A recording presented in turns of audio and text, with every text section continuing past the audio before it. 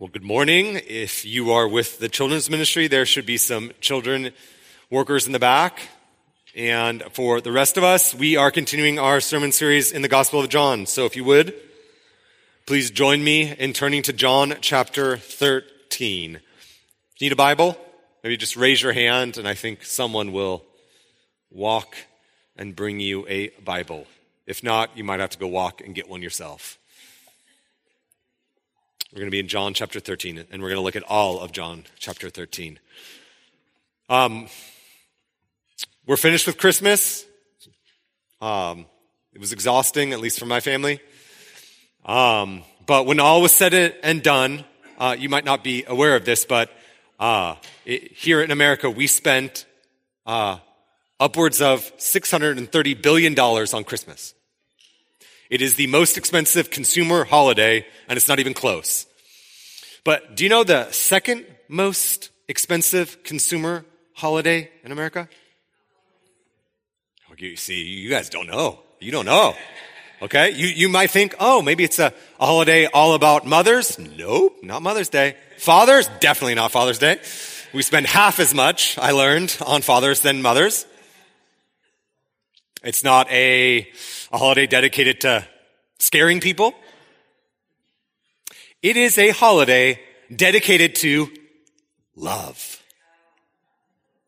Yep, we, on average, spend about $175 per person on Valentine's Day. Now, many of you just threw up in your mouth. But it's at least telling, from a cultural perspective, that one of the most expensive consumer holidays in America is a holiday dedicated to love. It's why you can't kill the romantic comedy. Like, it's just going to keep coming up. We love this sort of stuff, don't we? We talk a lot about love. But in some ways, though we sort of wax on poetically about love, I mean, I found recently it's so embarrassing, some like love letters I wrote to my wife when we were dating. Oh, it was so bad. Right? We say things like, I'll love you to the moon and back. It's so cute. It's so glorious. It's so wonderful. And yet, when we really think about love, we say that love conquers all, but love has a limit, doesn't it? Humanly speaking, love has its limits. There is a point in any relationship, friendship, parenting, marriage, there is a point in which love has a hard time traveling. So when you feel betrayed, feel abandoned, when you've been gossiped about, love has a hard time getting over that barrier, doesn't it? I'm currently experiencing this with a long-distance friend who has left his wife and children and pursuing his sin. And the love I have in my heart is slowly being choked out. Do you guys know this experience? We say things like love conquers all, but humanly speaking, sometimes it's hard to love, isn't it? And so in the midst of this season of love, there's a lot of confusion about love. What does it look like? And if you saw love, if you saw a display of love, would any of us recognize it? This winter, as I said earlier, we're going to go through the end of the Gospel of John. And this morning, we're in chapter 13. And if you don't remember from last week, we ended chapter 12, and Jesus is on Sunday, he's going in and entering Jerusalem on Palm Sunday. But John doesn't really kind of care about Monday, Tuesday, or Wednesday, or the beginning of Thursday. He just fast forwards all of it. And in the beginning of chapter 13, we arrive at dinner time, supper time for some of you. And we arrive there, and we begin verse 1. Now, before the feast of the Passover, when Jesus knew that his hour had come to depart out of this world to the Father, having loved his own who were in the world, and look at this phrase, he loved them to the end. That phrase really sums up this whole chapter. He loved them to the end. And there's a double entendre going on here. There's a double meaning going on here. And so some of your translations say he loved him to the utmost. So Jesus perfectly loved his disciples, his sheep. He perfectly, infinitely, gloriously, he loved them perfectly. Jesus is love. But it also means that he loved him to his end. That the greatest display of love is about to be portrayed in the end of Jesus, in the death of Jesus, in the crucifixion of Jesus. Chapter 13 is all about love. So you see it there. You're going to see that word come up time and time again. But even more often than that word that comes up, love, is the theme of love. And this chapter is all about what love looks like. Or we could put it this way. It is a description in various facets, maybe looking at a diamond. It is looking at various facets of what love is. So if you want to know what love is, if you want to know what the standard of love is, or maybe you're jaded and cynical about love this morning, this chapter is for you because it really will answer the simple question, what does love look like? Now, the big idea is going to be behind me. And so the big idea is simply this, that the supreme display of love is the cross. That's the big idea. But to sort of unpack it, we're going to look at it in kind of three movements. We could think of it like three acts about love. So we're going to look at the posture of love, we're going to look at the brightness of love, and then we're going to look at the offer of love. So turn with me to verse 1. We're going to look at the first 17 verses. Title this the posture of love. Now, before the feast of the Passover, when Jesus knew that his hour had come to depart out of the world to the Father, having loved his own who were in the world, he loved them to the end. During supper, when the devil had already put it into the heart of Judas Iscariot, Simon's son, to betray him, Jesus, knowing that the Father had given all things into his hands, and that he had come from God and was going back to God, rose from supper. He laid aside his outer garments, and taking a towel, tied it around his waist. Then he poured water into a basin and began to wash the disciples' feet and to wipe them with the towel that was around him. He came to Simon Peter, who said to him, "Lord, do you wash my feet?" Jesus answered him, "What I am doing you do not understand now, but afterward you will understand." Peter said to him, "You shall never wash my feet." Jesus answered him, "If I do not wash you, you have no share with me." Simon Peter said to him, "Lord, not my feet only, but also my hands and my head." Jesus said to him, "The one who has bathed does not need to wash except for his feet, but is completely clean. And you are clean, but not every one of you." For he knew who was to betray him. That was why he said, not all of you are clean.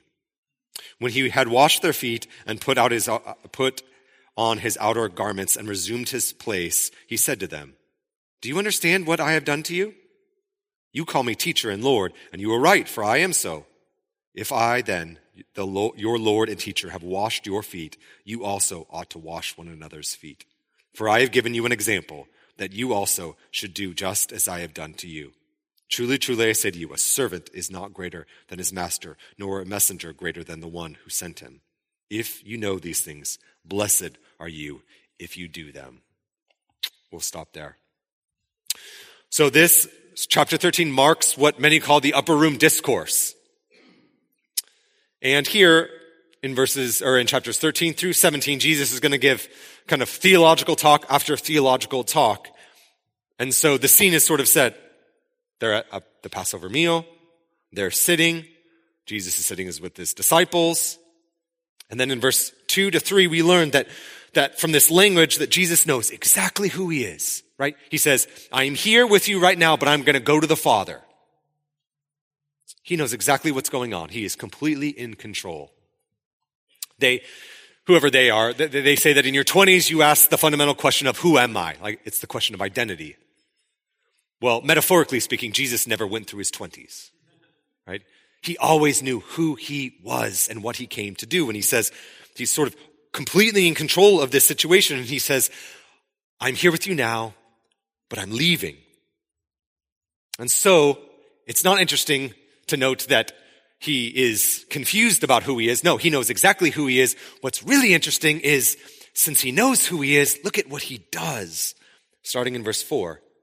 Right? He gets up, he grabs a towel, he wraps it around his waist, he grabs a basin of water, he gets down on his knees, and he begins to wash the disciples' feet.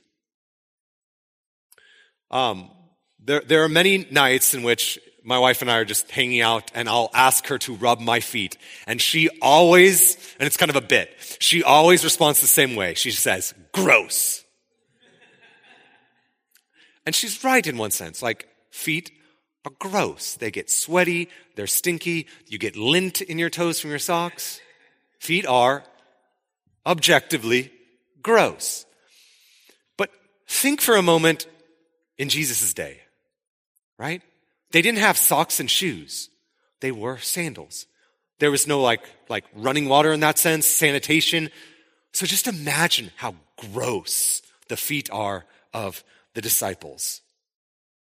I mean, you couldn't pay me to wash the feet of someone in the first century. I actually learned this week that nowhere in any literature in the ancient Near East is it written that a master or someone who's has a high social standing stoops so low as to wash someone beneath him. Like, it didn't happen. It was a social taboo. It would be breaking every norm. People who were servants, even the lowest of the lows, they would wash people who were above them socially, but it would never go in the reverse. There is no reference in all of literature until here, until this moment, until this act, when Jesus breaks this norm.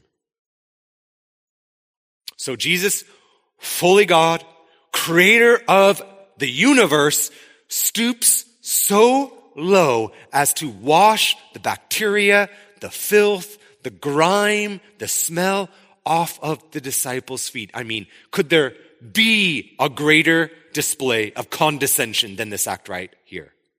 I mean, it's offensive. And it's exactly how Peter takes it. Peter is offended. Look at it. In verse 8, he basically says, nope, not me. You're not going to do it. I mean, I'll wash your feet, Jesus, but you are not touching my feet. And it's not just because he thought his feet were ticklish or something. He was offended by it because he's below Jesus. Jesus responds, if I do not wash you, you have no share with me. And so from that sentence, we know that what is going on here is not just a foot washing. What's going on here is not just a physical act. What Jesus is doing is he's saying, I am displaying physically something of a theological reality. It's sort of like a drama. It's sort of like street theater. Jesus is doing something physical in order to point to something spiritual. So, Jesus rises from supper, leaves his place as a sort of he's physically doing that, but think of what this points to spiritually. So he rises from the table and leaves the place of comfort physically, and this is pointing to how Jesus did this from eternity past. That he left eternity past, the comfort of it, and entered into human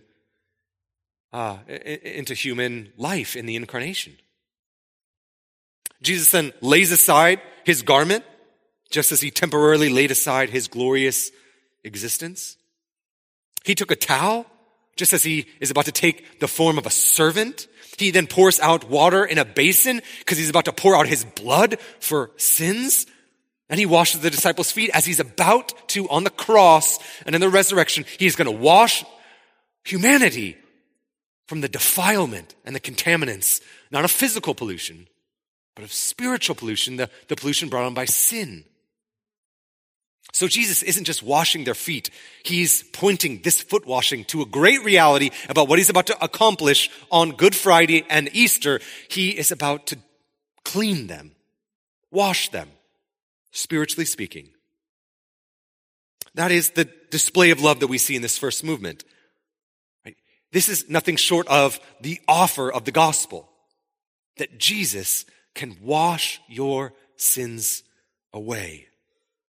And this is, if you want to know what love is, if you want to know what the standard of love is, if you want to see what love looks like, look at the cross. You see, that the gospel that we talk about here, it's not a physical washing, it is a spiritual washing, a renewal, spiritually speaking, where sin is taken away by Jesus, who stands in our place, condemned, so that we get Christ's righteousness. That's the offer of love. And I just love, did you notice you guys all laughed? So you got the hilariousness of it. I just love Peter's response when Jesus says, if you don't receive this washing, you'll have no part in me. You'll have no part in my inheritance. You won't have this spiritual washing. And Peter's like, well, then he's like, I'll cannonball into this washing. Well, just as Jesus offers this washing to his disciples, well, the spiritual offering of this washing, it comes down through all of history, and it comes to us too.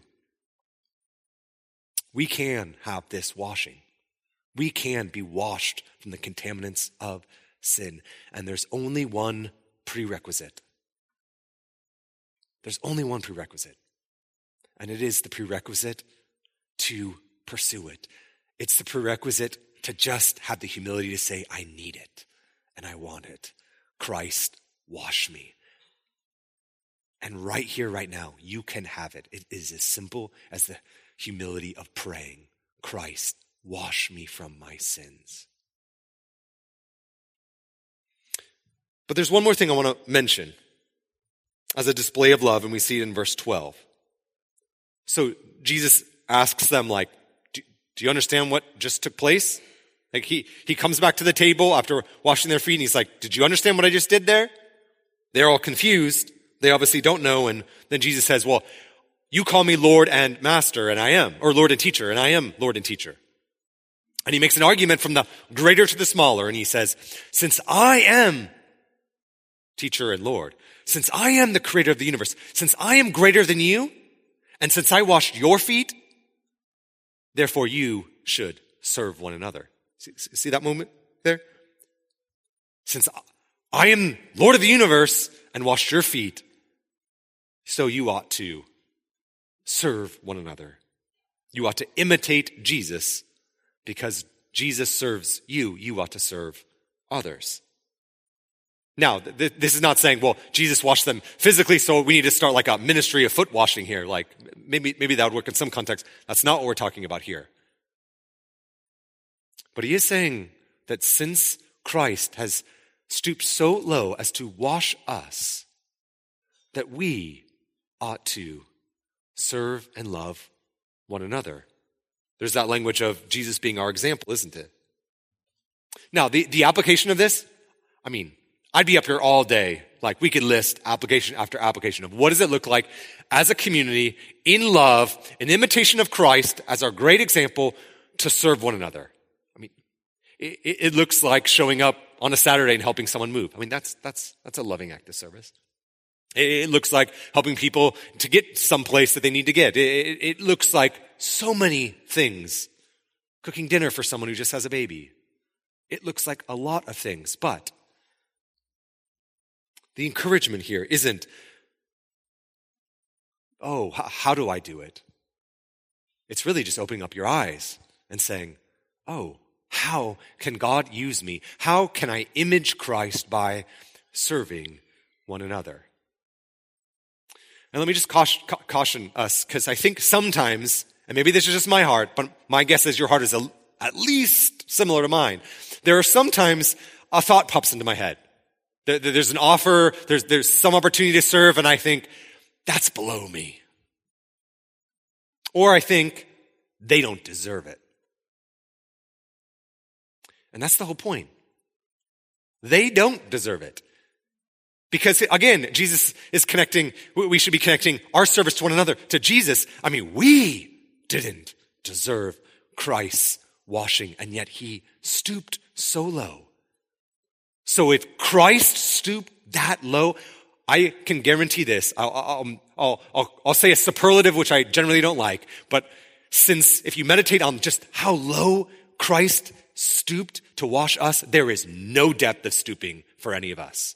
There is nothing beyond us when it comes to serving one another. But it's not a burden. It is a joy. It's connecting our service to one another, to Christ. So that's the first display of love. It's the display of this posture of service that we get from Christ, connected to the gospel, that we then serve one another. That's the first, the posture of love. But second, let's look at it, the brightness of love, starting in verse 18. I am not speaking of all of you. I know whom I have chosen, but the scripture will be fulfilled. He who ate my bread has lifted his heel against me. I am telling you this now before it takes place, that when it does take place, you may believe that I am he. Truly, truly, I say to you, whoever receives the one I send receives me, and whoever receives me receives the one who sent me. After saying these things, Jesus was troubled in spirit and testified, truly, truly, I say to you, one of you will betray me. The disciples looked at one another, uncertain of whom he spoke. One of the disciples whom Jesus loved was reclining at a table at Jesus' side, so Simon Peter motioned to him to ask Jesus of whom he was speaking. So that disciple, leaning back against Jesus, said to him, Lord, who is it? Jesus answered, it is he to whom I will give this morsel of bread when I have dipped it. So when he had dipped the morsel, he gave it to Judas, the son of Simon Iscariot. Then after he had taken the morsel, Satan entered into him. Jesus said to him, what you are doing, do quickly. Now, no one at the table knew why he said this to him. Some thought because Judas had the money bags, Jesus was telling him buy what we need for the feast, or that he should give something to the poor. So after receiving the morsel of bread, he immediately went out, and it was night. So Jesus is back reclining at the table after he just washed the disciples' feet, and he makes a shocking announcement, doesn't he? He's like looking around, and he announces scandalously that one of them will betray Jesus. Earlier in verse 2, John tells us that the devil had already put it into the heart of Judas to do this. And then we get to verse 21, and Jesus publicly announces this. And you can just imagine everyone's around going like, not me, definitely not me. And so they finally ask Jesus the $1,000,000 question. Jesus, who is it? Who is it? And so Jesus says, it's the one who I'm going to take this sourdough bread or whatever, and I'm going to dip it in some hummus, and I'm going to give it to the person who is going to betray me. That's not how it happened, but you get the picture, right? Then he gives it to Judas. Now, I was like reading this, and I was like, well, if I was there, I'd be like, you, and I'd tackle him and be like, what are you, like, whatever. They don't do it. They're confused. They're like, it can't be Judas. There's no way it's Judas. So they're confused, and they're like, oh, maybe Jesus just gave him that because he gave him an errand to run for the Passover meal. Maybe he's like, hey, why don't you go? I saw some bakers out there. Can you go feed some people out there? Like, they're all confused.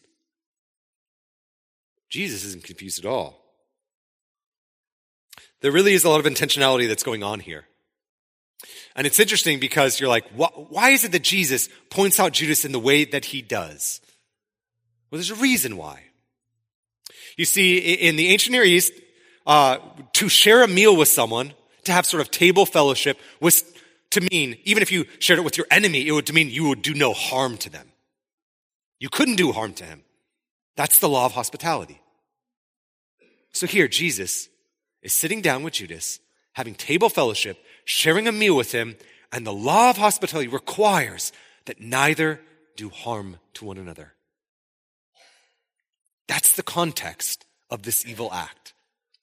Judas is not just betraying Jesus. He is breaking every norm. I mean, it is, in one sense, displaying the true evil of this act.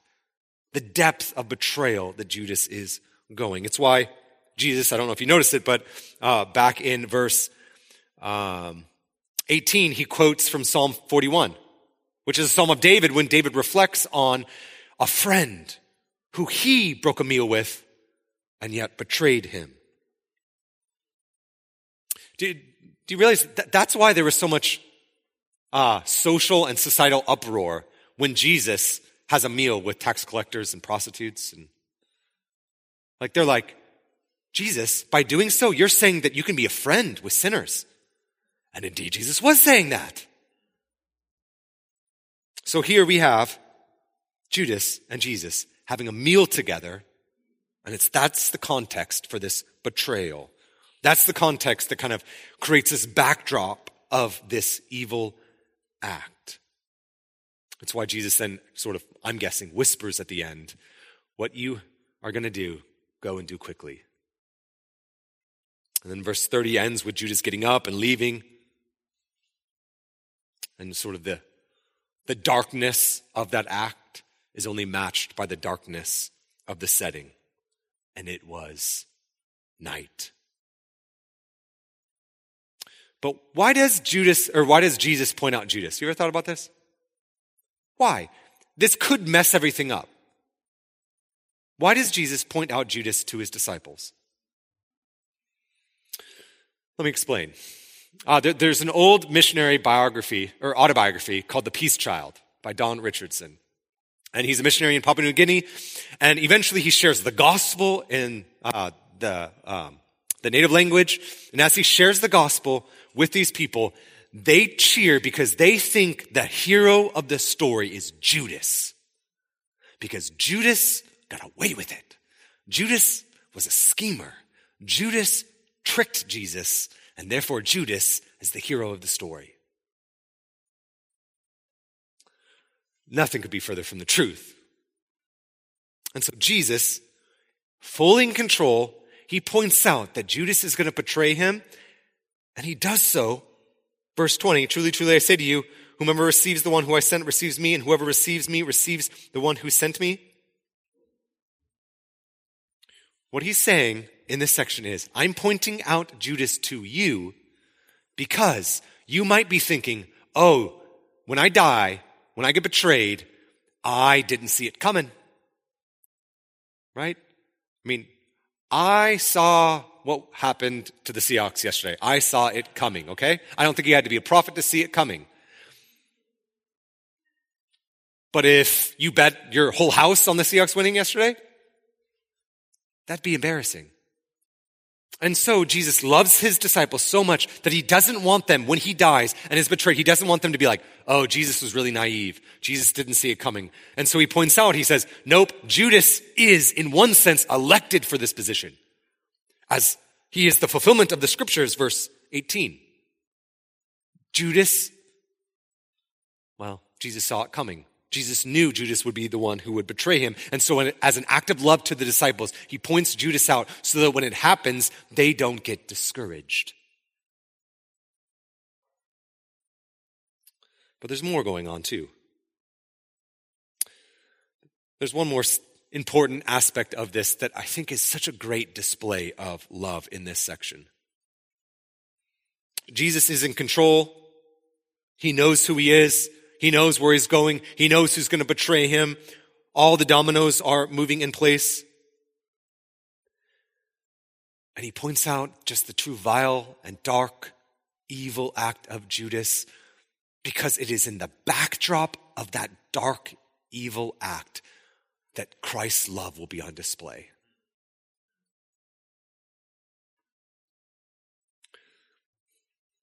Jesus walked with Judas.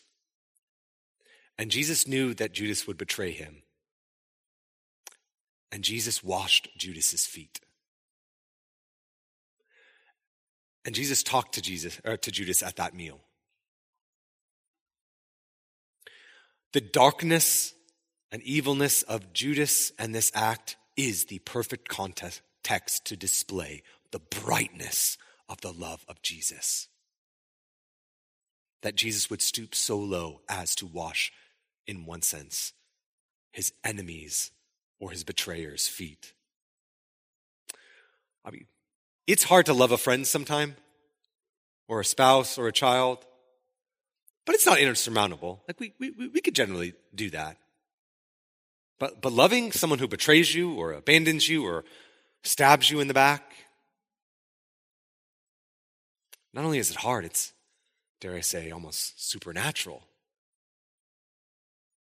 This weekend we celebrate Martin Luther King Jr. And in many ways, the brightness of that moment, the love displayed, the reason why it's so bright is because of the backdrop and context of darkness. Martin Luther King Jr. even himself said once, "Darkness cannot drive out darkness. Only light can do that. Hate cannot drive out hate. Only love can do that." So don't get me wrong. It's really hard to go through seasons of hardship and darkness and evil. But so often, those moments, those hardships, those temptations are the context to display the brightness and goodness and love of God. The darkest hour is just before the dawn, is it not? So, we've seen the posture of love, the brightness of love. Lastly and briefly, we have an offer of love. Verse 31, go there with me. When he had gone out, Jesus said, "Now is the Son of Man glorified, and God is glorified in him. If God is glorified in him, God will also glorify in himself and glorify him at once. Little children, yet a little while I am with you. You will seek me, just as I said to the Jews, so now I also say to you, where I am going, you cannot come. A new commandment I give to you, that you love one another just as I have loved you. You also are to love one another. By this, all people will know that you are my disciples if you have love for one another." Simon Peter said to him, "Lord, where are you going?" Jesus answered him, "Where I am going, you cannot follow me now, but you will follow afterward." Peter said to him, "Lord, why can't I follow you now? I will lay down my life for you." Jesus answered, "Will you lay down your life for me? Truly, truly, I say to you, the rooster will not crow till you have denied me 3 times. So with Judas gone now, the dominoes are beginning to fall into place. Jesus is going to be glorified when he is lifted up on a cross. He tells his disciples he's leaving. And where he's going, they can't come. And then, after saying this, that he is going to be glorified and love is going to be displayed when he is lifted up on a cross, he gives them a new offer or a new command. Verse 34. "A new command I give to you, that you love one another just as I have loved you. You also are to love one another." If you read the Old Testament, there's a lot of talk about love. We're told to love God and love our neighbor.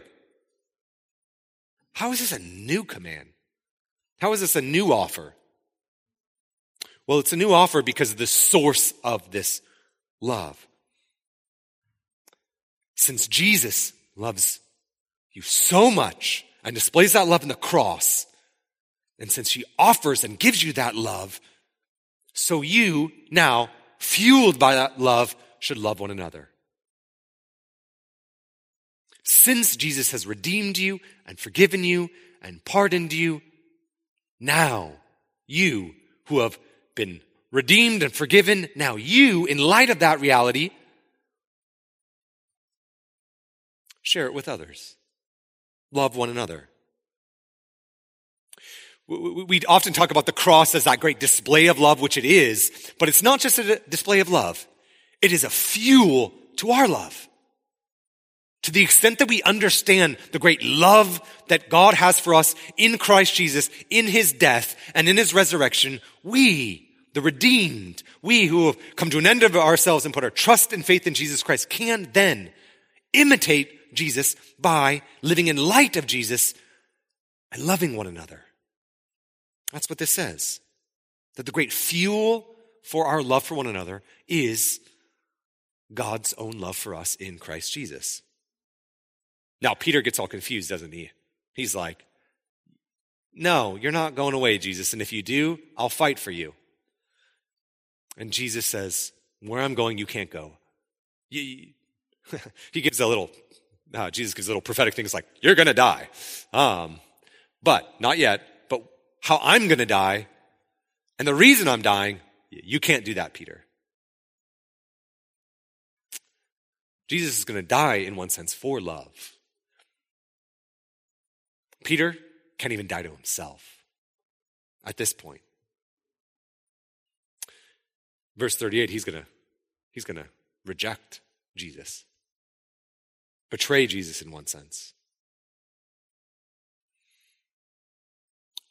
Peter doesn't get it, and yet verse 35 spells out why this love displayed between us is so important. Did you notice it? Verse 35.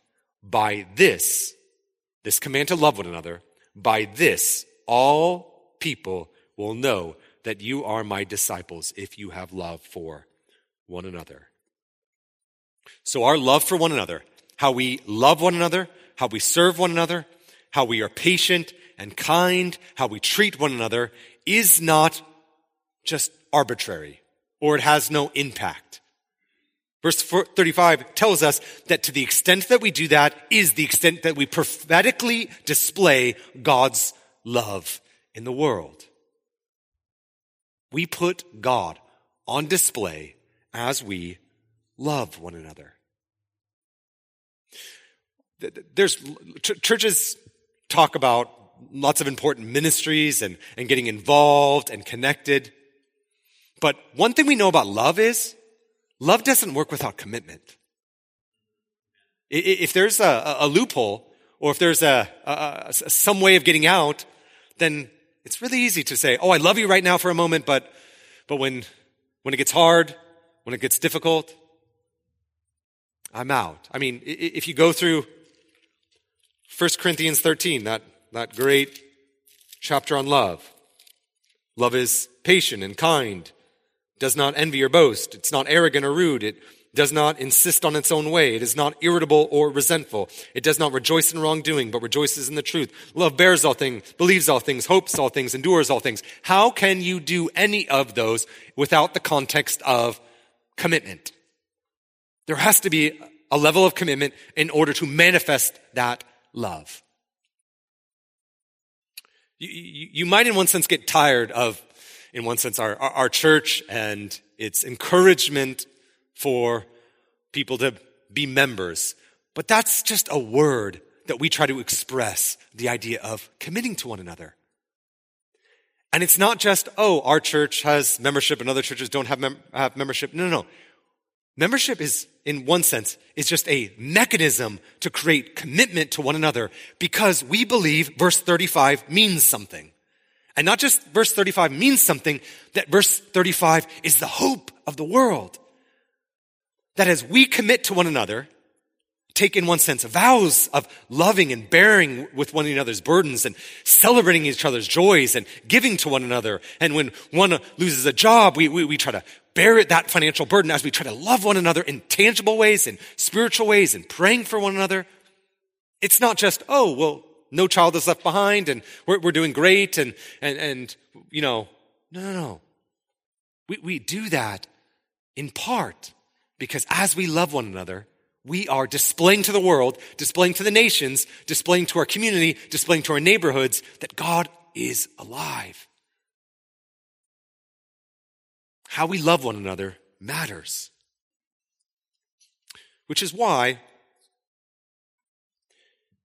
if it's hard to love one another, good. That's the church. When a few of us, a friend and I planted a church like 10 years ago, I was taught this thing called the homogeneous unit principle. You don't know what it is, but I promise you know how this is lived out. But the idea is this. This is how you plant a church. This is how you're successfully plant a church. You find a group of people that are homogeneous, just like they all have kind of a homogeneous identity, and you reach them, and you don't worry about anyone else. So you're like, I'm going to plant in rural Texas, and you're like, I'm going to plant a cowboy church. I'm going to go after cowboys. And if someone comes in and they're not a cowboy and they're a hippie from Portland, you go, I don't care. I don't need you. I don't want you. I'm going after cowboys. You can find a hippie church or something. And so we plant these homogenous churches because guess what? Everyone wants to worship in a church that just is like them, that looks like them, that has the same preferences and likes. It's easier to love one another in that way, is it not? You can just speak the same language. But is love displayed in that? I think love is displayed in its greatest depiction when you love someone who's not like you. That's the glory and hardship of marriage. That a man is not like a woman and a woman is not like a man, and that's what makes marriage so hard. It's not like if you just became more like me, this marriage would be easier. No. The beauty of love displayed is that you have to love someone who's not like you, who doesn't think like you. It would be so much easier if they're like you. But that is the display of love that God wants to kind of present to the world because it's a display of the gospel. So don't run from hard to love saints. That's the great backdrop of the display of love that we want to, as a church, harness and use and prophetically portray to our community to explain who God is. That Jesus would leave the comforts of fellowship in the Godhead, and the comforts of eternity, and stoop so low into the incarnation to take on humanity, to wash our feet, not merely physically, but spiritually, to die on a cross, raise up, and do all of this as a display of love. Love for the Father and love for us. As you get that, as you experience that, as you meditate on that reality, you begin to realize what fun it is to love one another. Because you want to put God on a pedestal. You want to display Jesus to the world. And one way you do it is by sacrificial love, generous love, patient love, brutal honesty love. Well, let's conclude. What does love look like? Let me just kind of summarize this entire chapter and we'll be done. Love is displayed most clearly, most powerfully on the cross when Jesus dies, which then fuels our love as we love as Christ loved us. So a month from yesterday, Valentine's Day.